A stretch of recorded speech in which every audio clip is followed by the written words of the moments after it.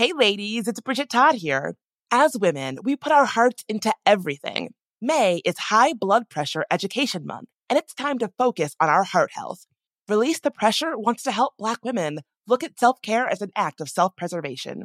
During High Blood Pressure Education Month, let's help get to our goal of 100,000 Black women putting their hearts first and learn more about their heart health.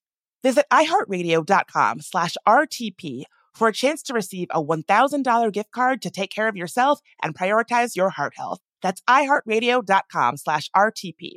My dad works in B2B marketing, but I never really knew what that meant. Then one day my dad came by my school for career day and told everyone in my class he was a big MQL man. Then he just kept saying things like, the more MQLs, the better, over and over. My friends still laugh at me to this day. I think it means marketing qualified lead. One thing's for sure. I'll be known as the MQL man's kid for the rest of my days. Why couldn't you just be a fireman or a lawyer? Why? You ruined my life, Dad. Not everyone gets B2B, but LinkedIn has the people who do. And with ads on LinkedIn, you'll be able to reach people based on job title, industry, likelihood to buy, and more. Start converting your B2B audience into high-quality leads today. We'll even give you a $100 credit on your next ad campaign. Go to linkedin.com/customer to claim your credit. That's linkedin.com/customer. Terms and conditions apply. LinkedIn, the place to be, to be. One of my favorite conversations I've ever had on There Are No Girls on the Internet is with a writer who was targeted and harassed online about how she continues to stay safe while doing visible work on the internet. Without missing a beat, she said, anybody worried about online harassment should sign up for Delete Me. I signed up for Delete Me right then and there, and I personally recommend it to anyone. Sign up and provide Delete Me with exactly what information you want deleted, and their experts take it from there. Take control of your data and keep your private life private by signing up for Delete Me. Now at a special discount for our listeners. Today, get 20% off your Delete Me plan when you go to joindeleteme.com/nogirls and use promo code NOGIRLS at checkout. The only way to get 20% off is to go to joindeleteme.com/nogirls and enter code NOGIRLS at checkout. That's joindeleteme.com/nogirls, code NOGIRLS. Looking for hair removal tools that not only deliver smooth results, but also empower you with a sense of complete control? Enter Conair Girl Bomb, your secret weapons for smooth, sleek results, made just for women. From the ultimate Girl Bomb grip and professional-grade blades, you don't have to compromise and settle for less. Conair Girl Bomb equips you with the precision and power previously reserved for men's grooming tools. So take your hair removal routine to the next level with Conair Girl Bomb. Available at ConairGirlBomb.com or a retailer near you. When a woman gets attacked online, it's a woman, it's her children, it's her mother, it's her sisters. Like, that will shut us down.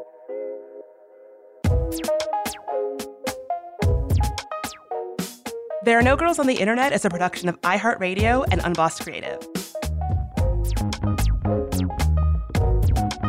I'm Bridget Todd, and this is There Are No Girls on the Internet.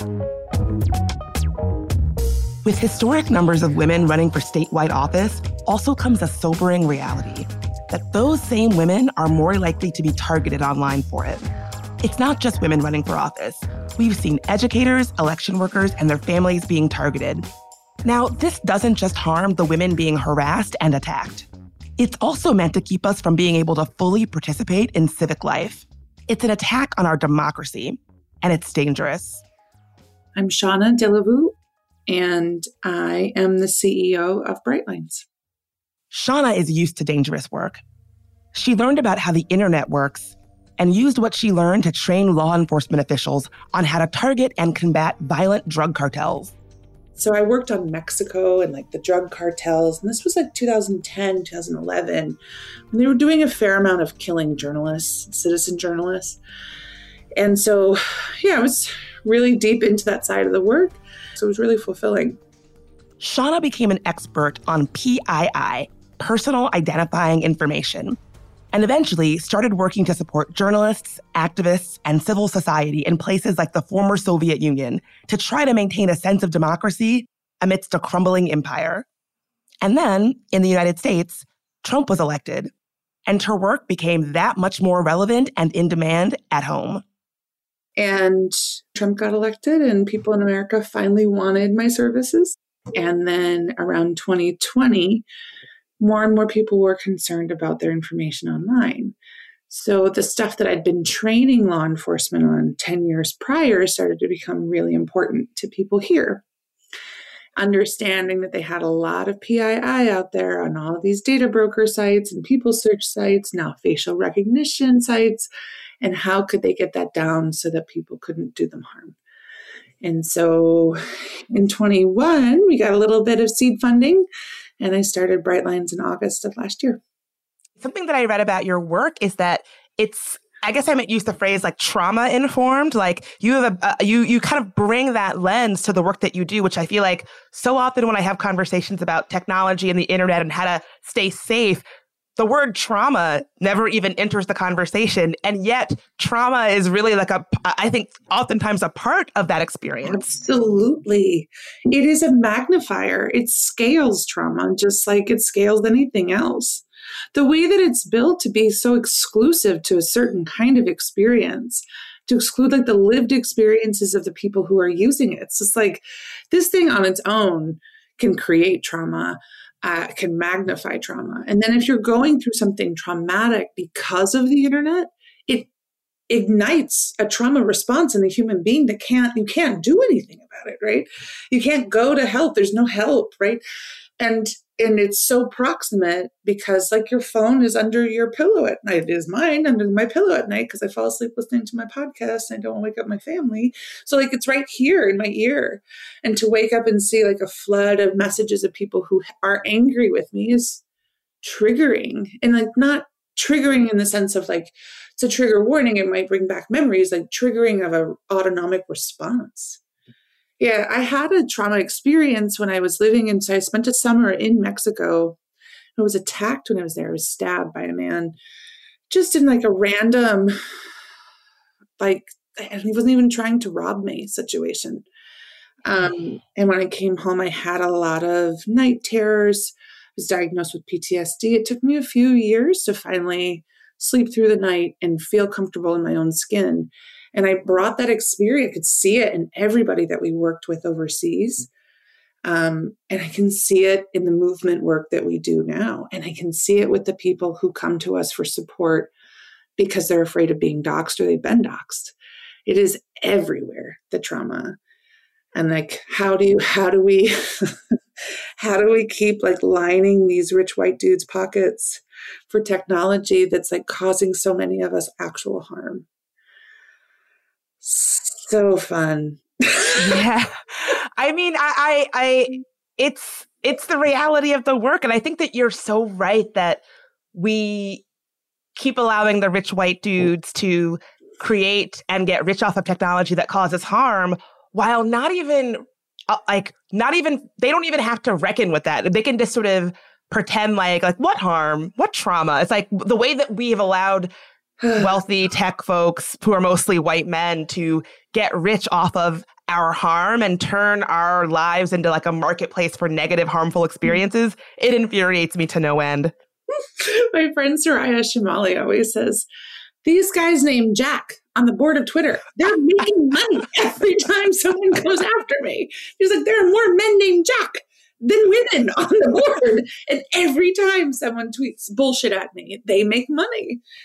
And I don't think we say that enough. I don't think that we hit on that enough. There's zero accountability around that, right? We know they don't let their own children use these tools, but love it when ours do. Have you zero conscience? Great. Yeah. More impactful than any nation state, you know? Now you have more breath and more money than any of us. So it's awesome. It's awesome times. There was once a time where I thought digital security kind of began and ended with protecting my credit card information or my social security number from scammers. But today, the real threat is so much more than that. So for folks listening, can you give us a definition of doxing? Yeah, I think the really sort of bare bones definition is anything that is private being published publicly in some way. So a lot of times doxing means your private documents, like that's where the dox comes from. In the beginning, I think folks considered that to be just like social security numbers or credit card numbers. We spoke with a legal team that was working with an abortion provider last week who is she works with a public university in the Midwest. And so they were concerned about the public records requests they were getting and saying, okay, so we have to fulfill these requests. What if her information might be PII, personally identifiable information that could be doxed, right? They were thinking about like that, like credit card numbers, social security numbers. And so we briefed them on just the amount of data we would call PII. So again, personally identifiable information that could lead to a dox. I'd say the biggest threat of doxing is someone showing up at your home.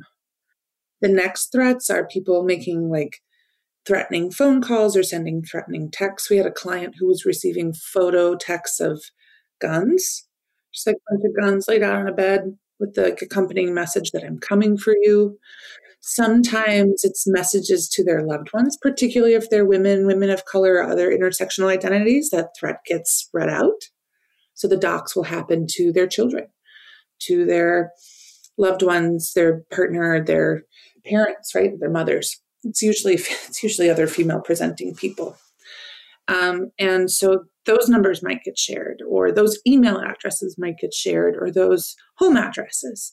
We spoke to a client today who was like, I don't own my home, but I helped my mother buy her home, and I'm worried about that part. I don't want anyone going after my mom.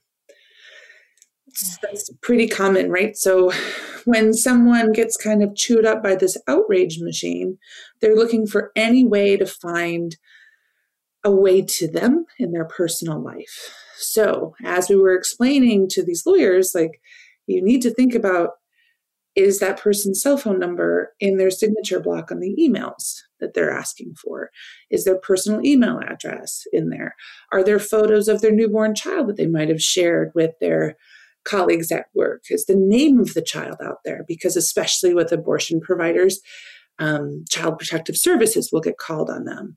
And they can't do that if they don't know the name of the kid. So in that case, they're looking for a way to get to you. And doxing would just mean publishing that someplace. Doxbin is a really popular place for that. There are other doxing-only websites. And sometimes folks do that on Twitter.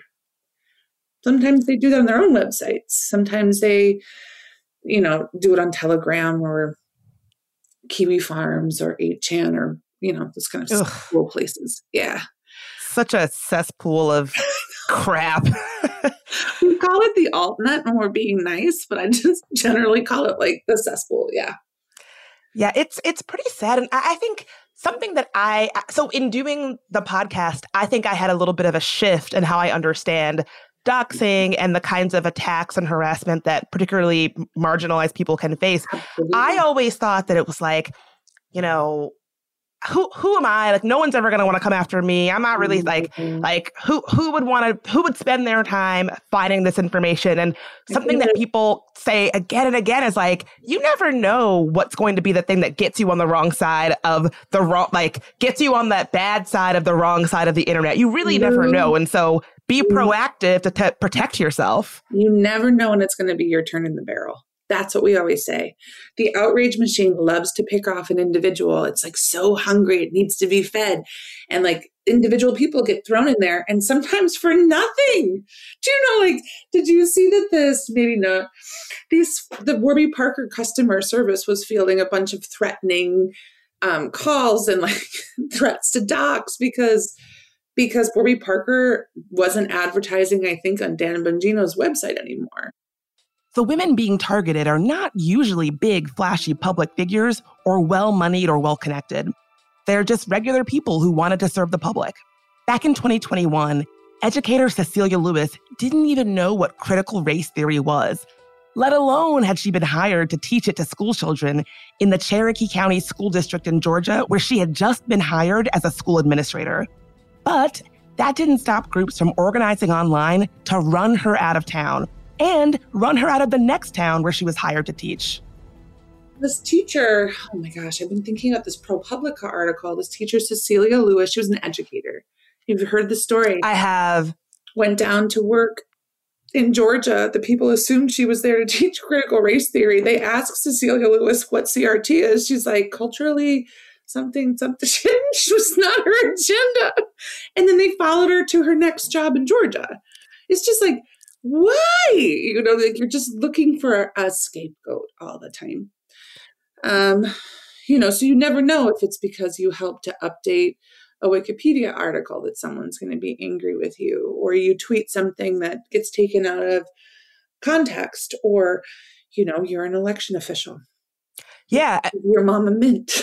Yeah. Oh my God. Shay and Ruby Freeman, their testimony, I mean, this is such a tangent, but their testimony in the January 6th commission broke my heart. Like people showing up at her grandmother's house. Like it was heartbreaking. Anybody who has an ounce of empathy could feel that. They did nothing wrong.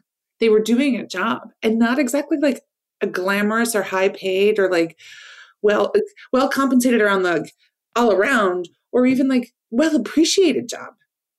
They were doing a pretty tough and thankless and hot job, and probably not getting paid very much for it. And that's the thanks they got.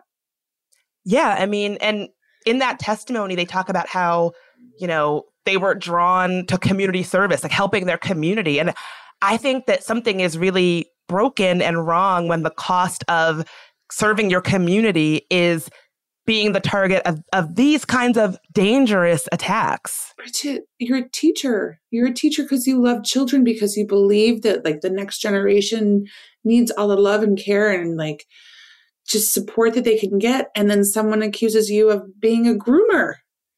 And that's the end of your life as you know it. Like, what the hell is wrong with people? Like, if you've got some kind of grievance about what's happening for you, that's like yours, right? But and it's like you can go and project that on other people all you want. But in an age where political tensions are clearly very high, we have more guns than we have people in this country. And we have all this PII available. Like I said, I started working on this 10 years ago. The amount of data now versus then, it's exponentially more that's out there. You can find anything on anybody. I think we've gone a little too far swinging in that direction. Oh, yes. Let's take a quick break.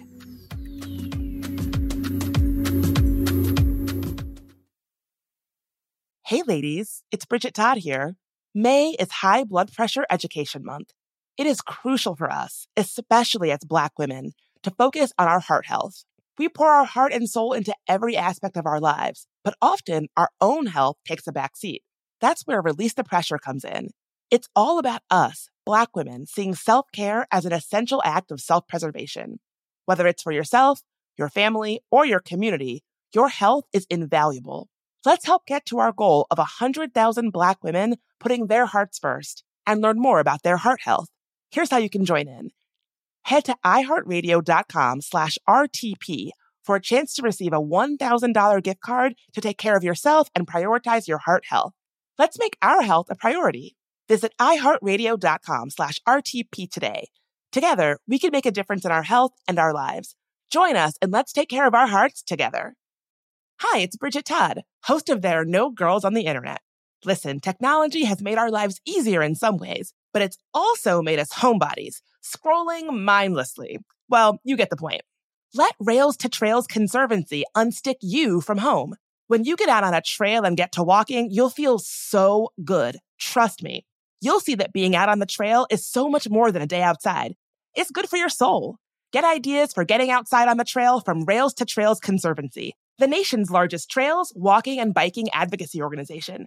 Visit railstotrails.org/iHeart and on social media at Rails to Trails. Y'all know I love the internet, but a sad truth about it is that it can be a scary place, especially for women, people of color, and trans folks. We've talked to people on this podcast, whistleblowers, activists, and advocates who are making technology safer, who then become targets for doing that work. But the truth is, it can happen to any of us online. That's why I personally use and recommend Delete Me. Delete Me finds and removes any personal information you don't want online and makes sure it stays off. Sign up and provide Delete Me with exactly what information you want deleted, and their experts take it from there. Take control of your data and keep your private life private by signing up for Delete Me, now at a special discount for our listeners. Today, get 20% off your Delete Me plan when you go to joindeleteme.com/nogirls and use promo code NOGIRLS at checkout. The only way to get 20% off is to go to joindeleteme.com/nogirls and enter code NOGIRLS at checkout. That's joindeleteme.com/nogirls, code NOGIRLS. So in 2024, one of my goals is to finally get serious about my finances. It's been kind of a big emotional thing for me. Thinking about money historically has caused me a lot of anxiety and stress because I have a lot of trauma related to money. And if you can relate, if that sounds like you, check out Fearless Finance. Fearless Finance provides on-demand, comprehensive financial planning by the hour. It's a new way to get financial advice without all the headaches, high fees, and commitments that come with traditional financial advisors. Fearless Finance planners don't sell anything. No used car salesman vibe here. And that means no concerns about being sold something just for the commission that it earns a rep. Their planners meet you where you are on your financial journey. No judgment. Whether you're looking to buy a house, optimize your savings, or just want to make sure your finances are okay, they can answer your questions and help you achieve your goals. No question is too small, no problem is too big. Fearless Finance is making financial advice more affordable and accessible. You meet with your planner virtually, and they charge by the hour. Visit fearlessfinance.com today to get started. You can chat with a planner for free to make sure it's a good fit. And you'll get $50 off your first planning meeting when you use code GIRLS.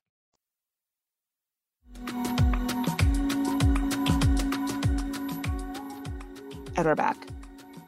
We already know that women, especially Black women and women of color, have long been targeted, harassed, and attacked. But Shauna says it wasn't until the issue started impacting powerful white men and their families that legislators and tech companies really started paying any attention at all.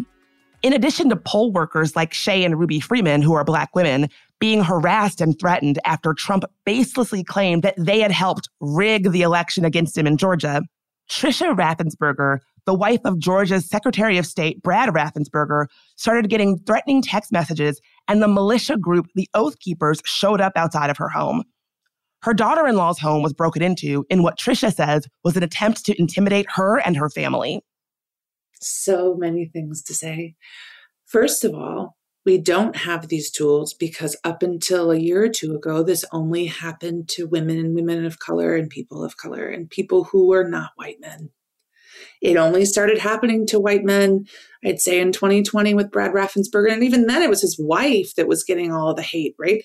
Like it didn't happen to people who mattered to people, right? And by people, I mean legislators and tech companies. Those are then they're run by the same group of people. Mm-hmm. So zero empathy, right? We're not people to them. Fine. So this was happening to just us. Great. So not a real concern. The police would tell folks all the time, like, oh, just get off the internet, as though that were possible. Because again, fundamentally don't understand. It's not happening to me. I don't have to worry about it. Then you have all of these legislators who refuse to understand how technology works. And because of Citizens United, have been running their campaigns on tech donations. And how can they possibly regulate them without having to do something, like to piss off their money bags? They're like Daddy Warbucks, right? So like now there's more political will for it because, again, we're starting to see the political violence amp up because there's so much data out there. But I would argue, Bridget, and I don't see this anywhere else, and I don't understand why, all of these pieces of legislation that are getting proposed now carve out states selling data to data brokers to start with. It is state agencies, whether they're DMVs, that's pretty well documented. If they're utilities, if they're law enforcement databases that are getting sold to data brokers who are then selling them back to us, if it's like ICE or some other federal agency, but they're also selling them to data brokers. Wow, so just to make sure I understand, so state agencies, the DMV, my utilities company, my Pepco, whatever, they might be the ones who are selling this data and making money off of it that is putting people at risk. They are the ones that are doing it. Okay, so if you can't tell, what Shauna just said, that it's actually our public services and state agencies, the places that we all have to deal with when we want the heat or the power or the water turned on in our apartments or just register to vote, are also the same places selling our sensitive data. Floored me. I just had no idea that that's one way that our information is being put out there. This is shocking information to me. You're probably like, oh yeah, buckle up. It gets worse. But I think that would be shocking information to most people. Right? You would never know it until you went to FOIA it. And I read, so the Center on Privacy and Technology at Georgetown did this 2-year research project. They published it earlier this year called The American Dragnet. And their list of sources is just like, they FOIA'd all of these agencies across, I think it's 28 states, something like remarkable, that sold their law enforcement databases to ICE. That was their specific focus. I'd say, in addition to utilities, we know that courts sell court records. And those usually, so you imagine that you get a parking ticket, because I live in DC and I can never remember which side of the street is street cleaning this week. I get a parking ticket. And then there's a traffic court date. If I want to go, I don't even think about it. I pay the ticket. It's like done. But there's a record, right? That has my name, my home address, the VIN number of my car, probably my date of birth, the information for my driver's license plus my car. And so that's a court record that would get sold. So then what happens? Someone wants to follow, the thing that terrifies me the most is with these election officials, what they were describing was that people would wait for them in the parking lot to leave. They would follow them, take pictures of their license plates. They didn't have to follow them home. They could then just go online, pay $20 and find out that person's home address, telephone number, whatever, because they had the license plate of that person.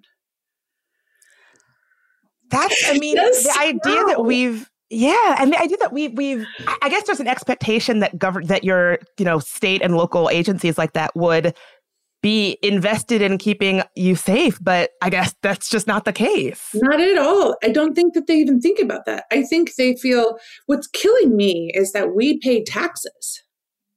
So before data brokers approached any of these agencies and said, hey, can you sell me your assessor database so I know who lives where and I can put it on Block Shopper because I'd love to add that information, whatever. Before that happened, these agencies ran just fine on our tax dollars. If the issue is they have budget shortfalls because we aren't paying enough in taxes, we're still paying for it. You know what I mean? In most cases, what is heartbreakingly ironic is that they're not even charging the value of it. $20. Well, but DC sells its entire voter file for $2. That includes Supreme Court justices. A lot of really big people live in this town. And so I see laws like, God bless her, Esther Salas, the federal judge in New Jersey, whose son was murdered in an attack on her home. The guy was looking for her, killed her son, shot her husband. My family has experienced a pain that no one should ever have to endure. And I am here asking everyone to help me ensure that no one ever has to experience this kind of pain. Judge Esther Salas's story is as tragic as it is terrifying. In July of 2020, an assailant came to Judge Salas's home, and her 20-year-old son answered the door. Her son was shot and killed. Her husband was also shot, but he survived. The primary suspect was Roy Den Hollander, a self-proclaimed, quote, anti-feminist lawyer, known for things like bringing unsuccessful lawsuits against nightclubs for having ladies' nights and colleges for teaching women's studies courses. He had previously gone before Judge Salas in 2015 in a lawsuit challenging the constitutionality of the male-only military draft. Hollander died by suicide after being named a suspect in the attack. And after his death, it was revealed that he was also planning an attack on Supreme Court Justice Sonia Sotomayor.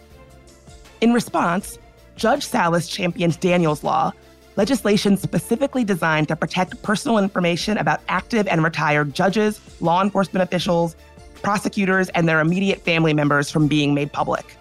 She drafted Daniels Law that was passed in New Jersey. They brought it to the federal, to the federal level.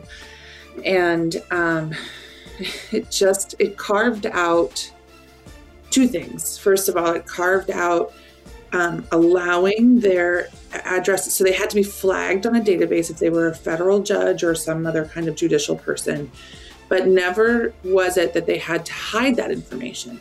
So like if DC flagged the federal judge, or in this case of New Jersey, if Esther Salas herself was flagged, she would never show up on a public, like on a database, on a website. You could never search for her name and find her, search her address and find her. But what they don't seem to understand is that New Jersey would just sell the full database. And while she was flagged to not show up on their public-facing website, there's no protection of her if the whole file just gets sold. So they don't seem to get that, right? And even with this ADPPA, like the American Data Privacy Protection Act, I think I don't remember entirely what it stands for, but they carve out state agencies. They're not considered, they don't even consider them when it comes to who's selling the data to data brokers, let alone consider like what a data broker is and how they would self-identify. I don't know if you've ever seen these tech companies when they get squirmily asked, like, are you a media company? Are you a tech company? Are you that? And they will not say, because they don't have to, because then they'd be regulated like what they are, and they just won't do it. Like these data brokers aren't going to. Thomson Reuters is a journalism company that also has data of mine for 25 years, has like a dorm address for me in Milwaukee, Wisconsin. I'm like, I didn't even have utilities. I don't have a cell phone. How do you have this address? So yeah, I like to call it commodification without consent, because they just keep selling it. And I think I was saying this, California sells its entire DMV database for like $30 million. Like they grossly undervalue their own product. It's like, how? So painful. It's so fucked up. $2, so fucked up. If y'all are going to just like sell us out, could you at least make enough money Yeah, like make enough money that like, oh, you'll fix the roads. It's like, what? Like, why do I still have potholes if you're like, you know? You're gonna pull that shit, and then I still have to live with like your bullshit roads. Exactly. I can diatribe continually, so you tell me if that's enough or if you have follow-up questions there. It's just so frustrating for them. They just don't get it. Or if I can't see how they understand. And by they, I mean legislators, that like maybe a child protective services database doesn't need to be sold to Spokeo, doesn't need to be sold to Thomson Reuters. Maybe that's something that could be protected because it fucking matters that it's protected. Like who needs to see that? No, nobody. Nobody needs to know. And I think it just speaks to this idea of like, do we want to live in a world where everything, even our most sensitive information about ourselves, our children, is for sale, has a price? I would argue no. I would argue some things shouldn't be for sale, particularly by my state and local government. Not without my consent. People still shit with the bathroom door closed. Until that changes, I would argue that no, they get to make that decision for themselves. And this is not that we don't get to decide. You have to have an ID to get on an airplane, to drive a car. You have to have an ID to get into a bar. Like you have to have identification in this country. There's no option there. So that they're selling our ID information to some private company is fucking mind-blowing. You can't, how are you supposed to have heat? You're going to just freeze because you don't want your information to be sold to some conglomerate, which, by the way, that conglomerate gives Equifax all their data to sell them. Because in the 90s, they didn't understand the ramifications of the amount of data they were collecting. And of those 85 utilities or so, millions, tens of millions of Americans' data, these Equifax was charged with building the database to put it all together. And in exchange, it got the sole rights to sell it to third parties. In the 90s, no one probably thought anything of it because they were dumb. they didn't know. Who knew? Apparently, these guys at Equifax are like, this is fucking money. Look at all this data. This is going to mean something someday. So evil. So evil. I'm happy that we are starting to get services and tools that are better than just like, oh, do this, do that, like piecemeal solution. Right. What kind of services does Brightline offer for folks who are running for office, who are activists, who, might be wanting to protect themselves online? Yeah. Okay. So yes. So to the last point, I want to just say the consistent narrative is that you did this to yourself. You operating on the internet and your social media in being on Facebook or posting this information, this is why your data is out there. You did this to yourself. And that is such a bald-faced lie and absolute bullshit. And it's the same story we hear from tech over and over. It has nothing, we didn't do anything wrong. So first and foremost, like if your PII is out there, it's nothing you did. More than likely, unless you took a photo of your driver's license and posted it someplace, but most people don't do that kind of shit. So even then, wouldn't have been scraped by most of the databases, if not all, who have it. So don't believe that lie first. What do we do at Brightlines? So I think when you talk about Delete Me, there's another one called Canary. There are other services like that. Privacy Duck used to exist that would help scrape your information from data broker sites. That is low-hanging fruit. For the most part, those sites will opt your information out, at least for a while. They do pop it back up. Right. And so you can go through and do that kind of whack-a-mole with them across these hundreds of sites, or you can pay someone to do it with a bot and some human interaction, and that's relatively inexpensive. It is not easy, however, to get your information down at the core, and that is what we do. Like we go to the root of the public record. What's really difficult about the work we do is that it takes so much follow-up, cajoling, like being a really nice, like white lady and being like, oh, would you please take this? Oh, like I see that you love Jesus, me too. Would you take this abortion doctor's shit off your website? Literally a conversation we had this week. Blessings was her response. In any event, like there's a lot of kind of following up there. We have no protections, right? Like Section 230, well hated among privacy activists, is like this shield for the content that's on a website, that the website owner isn't responsible for the content that gets placed there. So like we were talking about at the start of the hour, like no accountability. And that is the modus operandi of this industry. There's no accountability. Public records, that is where we're different than anyone else because we don't want you to keep coming back. Other services are designed to keep having to knock your information down. That's fine. That's just not how we like to operate. So say a candidate, an activist, a journalist, a medical doctor, in some cases, a climate scientist will come to us and say, hey, I'm worried about these pieces. My mom owns a home. I own this farm, because that's a thing that actually a handful of our clients have farms. Like I started a company, registered it in my name and my home address. I'm registered to vote in this state that I'm worried about that. And they'll ask, what do I do? I've been getting some messages online that bother me, or I'm afraid that because my work is in race equity, I will. And I have a little child at home, or I have several children at home, or I'm Chinese American, and that's our latest like hate flavor, right? So what can I do? So we'll take a few minutes with them to understand their concerns. Talk through what has happened and what's coming up for them in their lives. And then the areas where, and by that I mean like, are they going to be speaking publicly? Are they publishing something, et cetera? And then talk with them about, who's at home, who they want to protect, what they want to protect. Sometimes it's an identity. Sometimes it's an identity or a previous marriage that they don't want folks to know about, or it's they have little children, or their mom, right? Or their grandmom. And so what we'll then do is take like a Delete Me and start scrubbing the low-hanging fruit that's on the data broker sites, and then use a handful of, frankly, arcane legal mechanisms to try to compel a website to remove their information and or an agency. So we'll often tell folks to put their home in a revocable trust, which isn't an easy thing to do. To find an estate lawyer who understands your privacy concerns can help you name your trust in a way that wouldn't immediately identify you.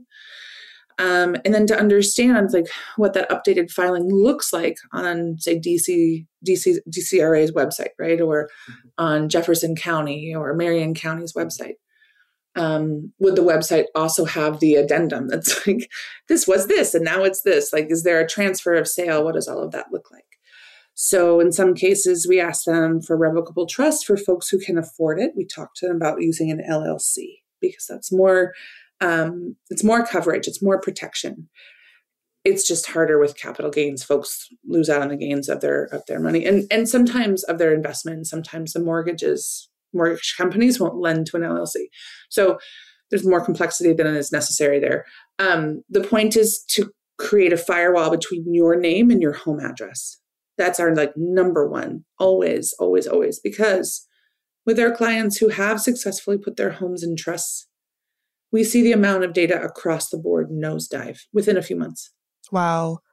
It's expensive. It's a high barrier to entry, and it sucks that that's the case. We just should maybe not be selling that data point blank. Like just don't, it doesn't need to be online everywhere. Then we'll talk to folks about voter records, because those voter files get sold to lots of people, and there is no like DRM. Like if you sell it to a campaign, there's nothing stopping that campaign, and a campaign can buy it, right? Like in a lot of cases, they are a perfectly protected buyer of a voter file. They need it. But there's nothing stopping them from selling it down the line. Most are scrupulous. They wouldn't do that. But not everybody's like that. And so then there's one state, Colorado, that allows someone to file as a confidential voter.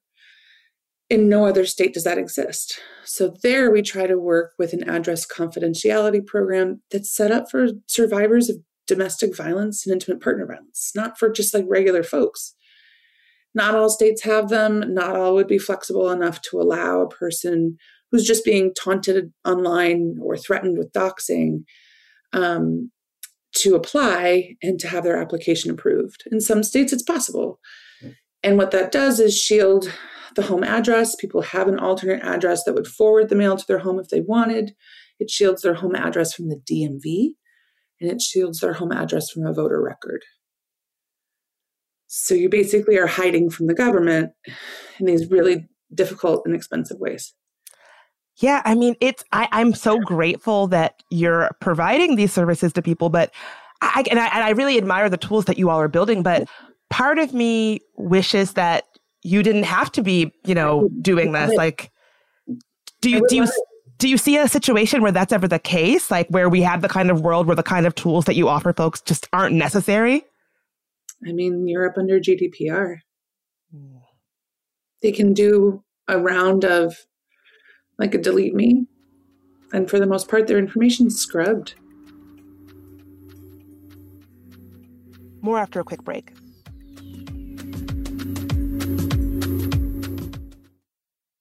Hey ladies, it's Bridget Todd here. May is High Blood Pressure Education Month. It is crucial for us, especially as Black women, to focus on our heart health. We pour our heart and soul into every aspect of our lives, but often our own health takes a back seat. That's where Release the Pressure comes in. It's all about us, Black women, seeing self-care as an essential act of self-preservation. Whether it's for yourself, your family, or your community, your health is invaluable. Let's help get to our goal of 100,000 Black women putting their hearts first and learn more about their heart health. Here's how you can join in. Head to iHeartRadio.com/RTP for a chance to receive a $1,000 gift card to take care of yourself and prioritize your heart health. Let's make our health a priority. Visit iHeartRadio.com/RTP today. Together, we can make a difference in our health and our lives. Join us and let's take care of our hearts together. Hi, it's Bridget Todd, host of There Are No Girls on the Internet. Listen, technology has made our lives easier in some ways, but it's also made us homebodies, scrolling mindlessly. Well, you get the point. Let Rails to Trails Conservancy unstick you from home. When you get out on a trail and get to walking, you'll feel so good. Trust me. You'll see that being out on the trail is so much more than a day outside. It's good for your soul. Get ideas for getting outside on the trail from Rails to Trails Conservancy, the nation's largest trails, walking, and biking advocacy organization. Visit railstotrails.org/iHeart and on social media at Rails to Trails. So in 2024, one of my goals is to finally get serious about my finances. It's been kind of a big emotional thing for me. Thinking about money historically has caused me a lot of anxiety and stress because I have a lot of trauma related to money. And if you can relate, if that sounds like you, check out Fearless Finance. Fearless Finance provides on-demand, comprehensive financial planning by the hour. It's a new way to get financial advice without all the headaches, high fees, and commitments that come with traditional financial advisors. Fearless Finance planners don't sell anything. No used car salesman vibe here, and that means no concerns about being sold something just for the commission that it earns a rep. Their planners meet you where you are on your financial journey. No judgment. Whether you're looking to buy a house, optimize your savings, or just want to make sure your finances are okay, they can answer your questions and help you achieve your goals. No question is too small, no problem is too big. Fearless Finance is making financial advice more affordable and accessible. You meet with your planner virtually, and they charge by the hour. Visit fearlessfinance.com today to get started. You can chat with a planner for free to make sure it's a good fit. And you'll get $50 off your first planning meeting when you use code GIRLS. My dad works in B2B marketing, but I never really knew what that meant. Then one day my dad came by my school for career day and told everyone in my class he was a big MQL man. Then he just kept saying things like, the more MQLs, the better, over and over. My friends still laugh at me to this day. I think it means marketing qualified lead. One thing's for sure, I'll be known as the MQL man's kid for the rest of my days. Why couldn't you just be a fireman or a lawyer? Why? You ruined my life, Dad. Not everyone gets B2B, but LinkedIn has the people who do. And with ads on LinkedIn, you'll be able to reach people based on job title, industry, likelihood to buy, and more. Start converting your B2B audience into high-quality leads today. We'll even give you a $100 credit on your next ad campaign. Go to linkedin.com/customer to claim your credit. That's linkedin.com/customer. Terms and conditions apply. LinkedIn, the place to be, to be.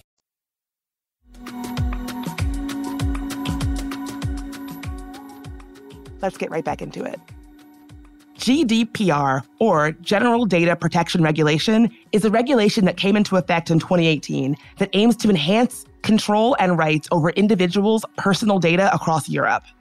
We had a client there. Their principals moved to the US, but the client is a UK-based company. And they were like, what are you all doing? Why do they have so much of your data? Why are your own agencies betraying you? And I was like, yeah, no, you're right. No, I'd love it. I'd love it if we had a piece of federal legislation in place that protected us. If we had a whole suite of tools, if we had recourse, if we had an agency like the FTC that could actually have some teeth, if we could file lawsuits. Do you know that meant something? Like these fines, even my biggest complaint with GDPR is the fines that these companies get. They're just like, cost of doing business. Like, what's 30 million? What's 300 million? Not that much to them. Like, I don't think the fine is the way that it works, you know? I think there needs to be, the only way through this is for there to be a consideration around state agencies selling data. And first we have to admit we have a problem. Just, step one, admitting to yourself another person. This is a big fucking problem. Yeah, when people are having to go through so many hoops just to vote and own property or rent a place or whatever, I would say that's a problem. Yeah, there's no privacy in America any longer. And who's benefiting? A bunch of wealthy white men run companies, big corporations. Why are we doing this to ourselves? How many assassinations will we have to see before we start to put two and two together? This man showing up at Pramila Jayapal's outside of her home. Terrifying. We can find all of those folks. That's not great. And so when Representative Jayapal, when this happened to her, the sergeant at arms, in Congress was like, oh, here's money you can spend to lock down your house. It's like, bruh, if they're already at your house, you've lost. Yeah. Why not stop them long before they get there? It's like, oh, now you have mouth cancer. We can do this really invasive and difficult thing and it might save you. But if you just brushed your teeth for the last 30 years, you wouldn't be here. You know what I mean? Yeah. It's just I would love it if we didn't exist. Don't repeat that to any investor. I would love it if we didn't exist. I'm banking on that we'll have to for a while. Yeah. I mean, I wonder, do you see, we've seen more and more like women, LGBTQ folks of color, running for office, which is awesome, and like holding public office, which is awesome. But the reality is that these same folks are disproportionately targeted for this kind of harassment. And so I'm wondering, like, do you see this as a gender and race issue? And like, do you see it as like, I don't know. I just see it as a direct threat to our democracy. Like, we can't have a functional democracy while this is a thing that is happening. We don't anymore. Arguably, this became my like real bee in my bonnet in 2017. I'm from Iowa, and a candidate who was running against the reprehensible Steve King, her name is Kim Weaver, dropped out of a race in 2017 for a couple of reasons that didn't really get reported all that well. One, she came out of her house one day and there was a for sale sign in the front yard. Two, the government agency, the state agency she was working for, had just had their budget cut by the exact amount of her salary. And she was like, well, I'm harming people in my office who did nothing wrong, and they're coming to my home. I'm done. And she dropped out of her race. And I was like, we no longer live in a democracy. If a person can't run out of those fears, like someone's going to physically harm her, or because we're women, like the way that we, for the most part, not to be completely like genderizing this, but like for the most part, women we take risks in a certain way. We'll risk not for ourselves necessarily our personal gain. We'll take risks for the people around us. The inverse is true as well. If the people around us are being harmed by our behavior, we've been trained throughout our years of presenting as women that we need to stop whatever we're doing. So that is why when a woman gets attacked online, it's a woman, it's her children, it's her mother, it's her sisters.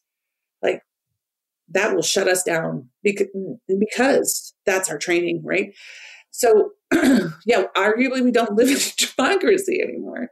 I started this because I thought the way that America would survive in some way, shape, or form, not necessarily as the democracy we see today, because I don't think it's much of a real democracy. It's founded on like a lot of privilege and on the backs of enslaved peoples. It's like, I don't care if that democracy continues. But what I'd love for our country and like our communities and our society, like globally, to look like would be one where we are actually represented by the people in our communities, right? In an equitable manner. That's not going to happen if we have to keep electing Joe Biden to fight off Donald Trump. Bless him. He's maybe, a really wonderful person, but his lived experiences aren't Kamala Harris's. Just not. He has no idea what she's been through in her life. I would much rather see a leader like that, who has had to learn a lot about empathy and the experiences of other people and herself, having those inform the policy making. Only then are we going to start treating people like human beings. We wouldn't see Roe v. Wade being overturned if we had been able to elect people who looked like us, who'd had our lived experiences. It's a complete lack of empathy on the part of those judges. It's such a cruelty.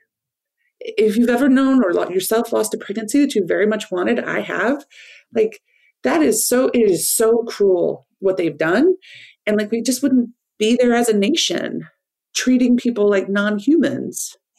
Wouldn't be 100 or however many hundreds of police officers standing outside of a school while children were being murdered, because we would see those children as human beings. And I just don't think that our structures allow for that at this point. I feel like I've gotten really far afield from Brightline. No, I think it's all related. And I think it makes me feel good that the thing that animates you and motivates you in this work is getting back to that humanity, because it does feel like we've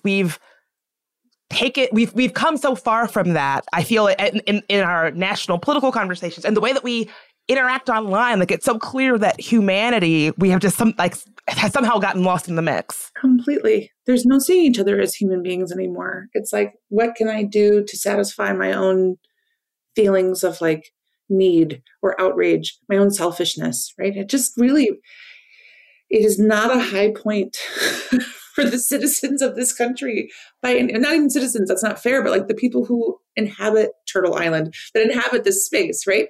Like it's not a high point in our existence as a species by any means. And I think that's been fueled by the way our technology has been built. If you look at the beginnings of the internet and all the hopes for this utopian space and like how we could be so connected, I think about being a kid who was just weird. I was just a weird kid growing up in Iowa. I wasn't like other kids, and I didn't know that other weirdos were out there until I got to college. And then I had to like go abroad, and I found and then I came here to DC, and I was like, oh yeah, you're my weirdos. My nephew is 16. He's out as bi in Illinois. So like in a similarly very like kind of small Midwestern place. And he knows he's not alone. He knows there are other people out there. He also has to deal with a fair amount of shit that I didn't have to as a kid who didn't have social media and the internet so close, right? But at least he knows that he's not alone. And I think there was this promise of the internet being a place where you didn't have to, where you would feel connected to other people and where you could increase your empathy skills and you could understand the experiences of people who weren't like you. And we have gone so far afield from that. Now it's like this tool to divide, whether being manipulated by like Russian or like even frankly, like I worked on China. I understood that they also do this work where they intentionally, not necessarily in foreign countries, but influence public opinion online. Like we can be manipulated outside of the country. We can also be perfectly manipulated by our own people. If Shinzo Abe can be assassinated in a country without guns, that's all you need to know. We don't need to train militias any longer. We don't need to train military forces. Frankly, like we need to get inside of the head of one person. All of us have become sleeper cells. That's terrifying. At what point do you make a bad decision because of something you're sure you heard on like some QAnon podcast, some YouTube, whatever craziness, and like you fall down that rabbit hole, and where do you come out? Ugh, it's true. It's true. And something that you said that really sticks with me because it really resonates with my own experiences. I live in DC as well. I grew up in Virginia, and I was like the weird kid in a tiny town in the South who didn't know. I felt very alone. I felt very alien. I felt very strange. And the day that my parents brought home a computer and I first got on America Online, remember that like terrible noise, like, like that awful noise? That was the first time that I was like, oh, there's other people out there like me. Like I'm not alone. And I know that I would not, like the path of self-discovery that set me on, I am so grateful for in my life. And I know that I wouldn't be where I am now without it. And I feel like the generation that comes before us, I wonder, are they having the same experiences that feel like self-discovery, that feel like creativity, that feel like safe exploration of who they are? Are we leaving behind an internet that is worse or better than the one that I grew up with, that was so impactful for me? I would argue it's not better. It's not better. It's certainly not better. No, I don't think more is better. I don't think more images are better. These friends of mine, my friend has a stepdaughter who is in college, and bless her, she had to graduate from high school and do her freshman year, both during like COVID quarantine. So she got robbed of quite a little bit. And she's a really adaptive young woman, bright, beautiful young woman. She finally gets her like trip to Italy over the summer and creates an itinerary that's where she can take all of her Instagram shots. It's not how I planned my trip to Italy. And they're like laughing. They're like, it's not how we planned our trips to Italy. Like, that's not how we did our like summer in Europe or whatever privileged, cool thing that we got to do. Right. Like I don't know that her experience was like that much better because she got to go to these like beautiful places and take these beautiful photos of herself looking amazing. Sure. I'm sure. Right. And would it have been just as cool to see the Mayor Duomo? Like, would it have been just as cool to see like St. Peter's, like, could you have had an amazing time that led you down a different path in your life if you hadn't been so focused on what you were doing for the gram? Yeah. Oh, I don't know that it's better. I don't think it's better. And it doesn't feel safe. It doesn't feel like it's a safe place to explore because the ramifications are so real world. It was one thing to feel unsafe because you could be harassed. That's already shitty. But then to know that you'd be outed to your parents, your grandparents, like your friends, your people back home, like to a community that you struggle to be part of still because they're bigoted for whatever reason, right? And it's no one else's business but your own. Like you get to decide when you come out and blah, blah, blah, right? Like to have someone know that about you and then find you at IRL and then share it, like that's a risk I didn't have to take with the internet. I could still be my crazy self. No one was ever going to know. I lived in Spain for my junior and senior year. Try not to hate. It was so amazing. I would call my family once a week because that was the long distance plan that they could afford. It was still a lot of money to call back then, right? They had no idea what I was doing. There were no ramifications for the life that I had. I got to live this like fairy tale existence where I got to like leave behind all the family trauma and like all the drama and like all their stuff and just live my own life for 2 years. There was a reason I didn't come home after my junior year abroad. I was like, this is great. Yeah, I can't. That doesn't happen now. It can't happen now. So yeah, I really wish that the real world ramifications weren't what they used to be, or aren't what they are now for people. Yeah, they were closer to what they used to be, which was nothing, very little. What you decided to share, what you consented to be trauma informed and sensitive about it, like for your decisions to inform the image that the information people get to receive. And we don't live that way now in real life, let alone online. Does that make sense? It makes so much sense. It makes so much sense. And I think that's exactly it. Somewhere along the line, it's like we gave that up without even really realizing how precious it was. Yeah, a few years ago, my mother-in-law was living with us. She's disabled. She was sick, and she'd come up here because she couldn't, North Carolina was one of those states that didn't have the Medicaid expansion. So she needed more care, and it was no longer affordable down there. And I remember reading something, this was 2017, about how the Girl Scouts had chosen this Palo Alto Networks to partner with them to make this cybersecurity badge. And I would go to look at their board of directors and their C-suite, and I'm like, oh, there's one woman. Do I have to tell you what department she was running? HR. Ugh, of course. No, right? So I was like, these fucking guys, right? And so I'm about to go on a Twitter tirade, and then I think about Kathy sitting on my front porch and how easy it would be to find her day in and day out. And I can't rant like I'd like to, which is a privilege, right? But to be able to speak my mind. But it's one that most folks assume we have as an absolute right. And most of us don't. And fewer of us do now than we ever did. Oh, absolutely.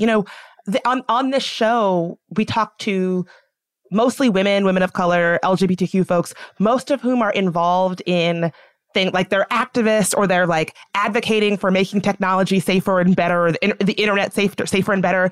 I would say probably at least 10 different times I have done interviews. They are in some level of hiding. It's I'm not in my apartment right now. I'm speaking to you from a safe location.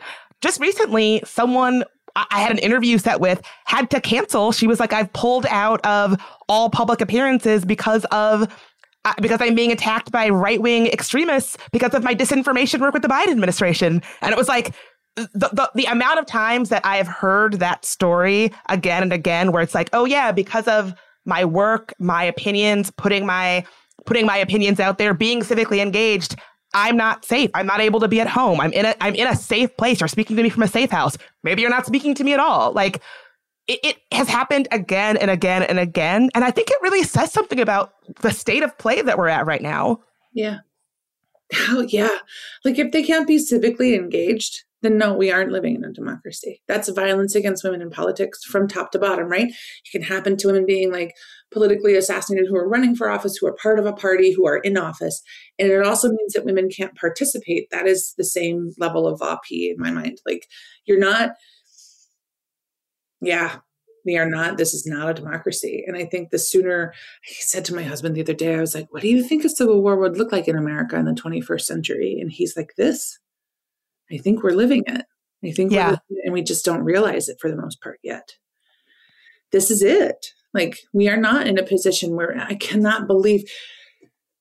So if you have other guests who are in this position who need help, please feel free to send them our way. We're not cheap. And we can get in touch with different funds for different kinds of activists and journalists to help pay for things, because it makes me sick. And I'm not surprised. This is where we are. This is why we started this, because I believe we're more than we are acting like we are right now. As a species, I believe that we're more than what we're doing right now. And I won't stop being hopeful, and I won't stop being optimistic about the future of humanity. And I won't stop fighting for us to be more. And this is one small way that I feel like we can start to move towards more evolved, more human, more kind, more whatever the word is. We're more than we are in this 21st century moment.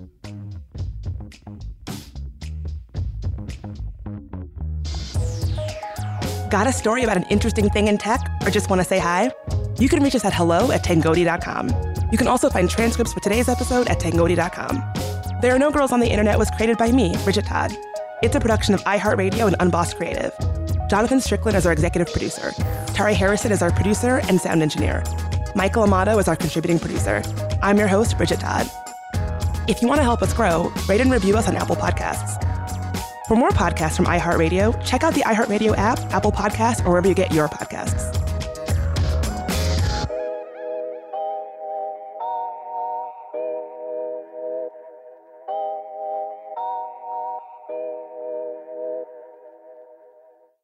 Hey ladies, it's Bridget Todd here. As women, we put our hearts into everything. May is High Blood Pressure Education Month, and it's time to focus on our heart health. Release the Pressure wants to help Black women look at self-care as an act of self-preservation.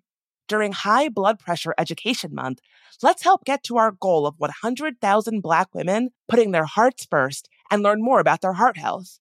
Visit iHeartRadio.com/RTP for a chance to receive a $1,000 gift card to take care of yourself and prioritize your heart health. That's iHeartRadio.com/RTP. Looking for hair removal tools that not only deliver smooth results, but also empower you with a sense of complete control? Enter Conair Girl Bomb, your secret weapons for smooth, sleek results, made just for women. From the ultimate Girl Bomb grip and professional-grade blades, you don't have to compromise and settle for less.